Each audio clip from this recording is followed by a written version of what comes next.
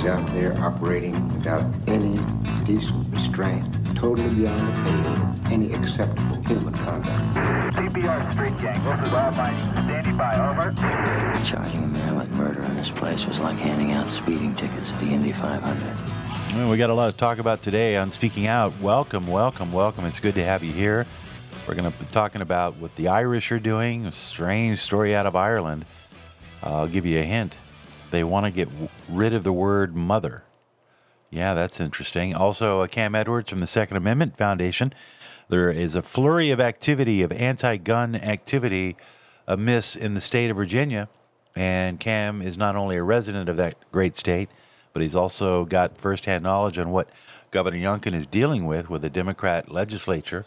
And it has to do with protecting the Second Amendment. So we'll talk about that a little bit later on.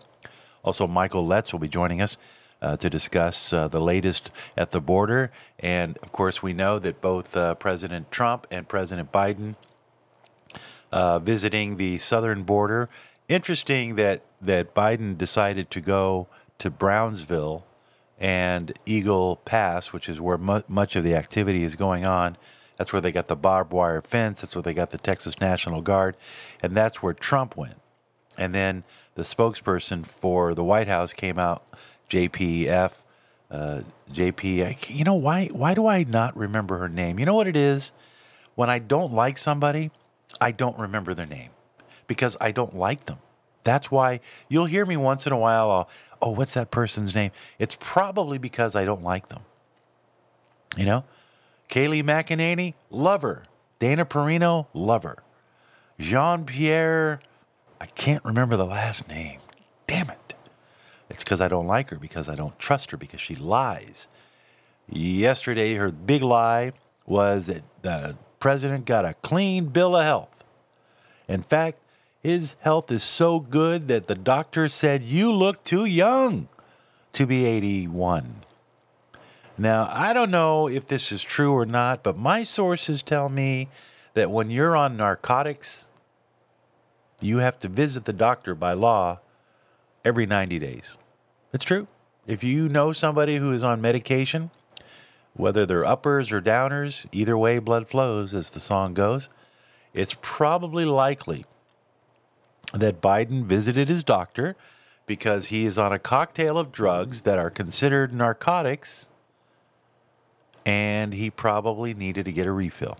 Because did you see how alert he was? Oh, he was just a jokester. Yeah, my doctor said that I look too young to be 81. And he was vibrant and his skin was tight. And he didn't announce that he was going. Nobody knew that he had to go. I don't know if it was for I believe, maybe somebody will tell me if I'm wrong, but I believe that President Biden went to see his doctor because he needed a refill of whatever it is that gets him up in the morning, keeps him alert. He's right. No one is above the law, and that includes the president. When you need to fill your prescriptions, and those prescriptions might have some class 2 drugs involved with them, then that's probably what he did. And he sure looked good, dude. Didn't he look happy? Here's a man who's licking on ice cream. He's going on. He gets to be a celebrity. He loves that. That's what the thing about Biden. He loves... I'll probably forget his name when he's out of office. But one man who never gets an opportunity to really defend himself, I know you're going to laugh at me when I say this, but 90% of the media we know is corrupted and on the take, and they do a good job at protecting the government. They're basically the propaganda arm of the United States government. We all know this. And so it's their sworn duty and allegiance to the president that anything that makes Biden look good and Trump look bad, that's okay with us. I'm going to write a letter. I was thinking about this. I'm going to write a letter to David Muir and Kim, I think it's Kim Reynolds. Kim she's the president of ABC World News. And I'm going to write them a letter, and I'm going to appeal to them sort of on a journalistic level, because I've been in radio journalism and I've been in news media for a long, long time. And one of the earmarks of a good journalist is you always have to check your sources. It's the 5 W's: who, what, when, where, and why. And you have to be objective. You can't take sides. But we know that ABC and NBC and CBS, they take sides all the time. They're guilty of omission. They'll not report things that you should know about. For a long time, they didn't even want to report on the Hunter Biden case. They won't report on anything that negatively impacts COVID-19 vaccine intake. They won't report on vaccine effects or the fact that over 2 million people have reported vaccine effects. They won't report that because they can't. They're not able to. And they think we don't know. That's the thing. They think that we are buying it. And so my letter will start off, Dear David, do you know that we know that you're lying to us?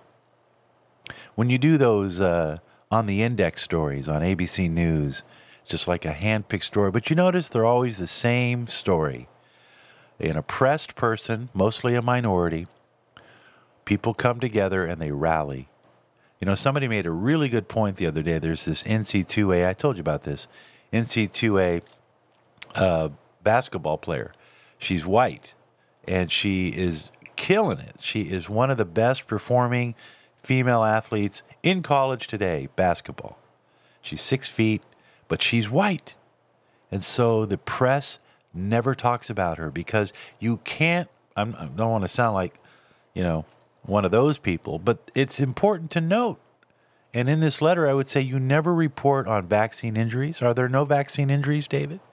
Don't you think that the American public has a right to know about vaccine injuries? Why did the Senate hold conference hearings on it? Why did they have people come up and testify before the Senate talking about adverse vaccine effects that we talk about on this program often? And you didn't think that was worthy of the news? You didn't think that was worthy to note that over 2 million people have had negative effects? Many of them died from the vaccines that were provided by the very companies that supply you with billions of dollars a year in advertising. Don't you know that we know you're lying? So I'll write the letter and I'll send it off and I'll tell you if they respond. They probably won't, but they have to save it.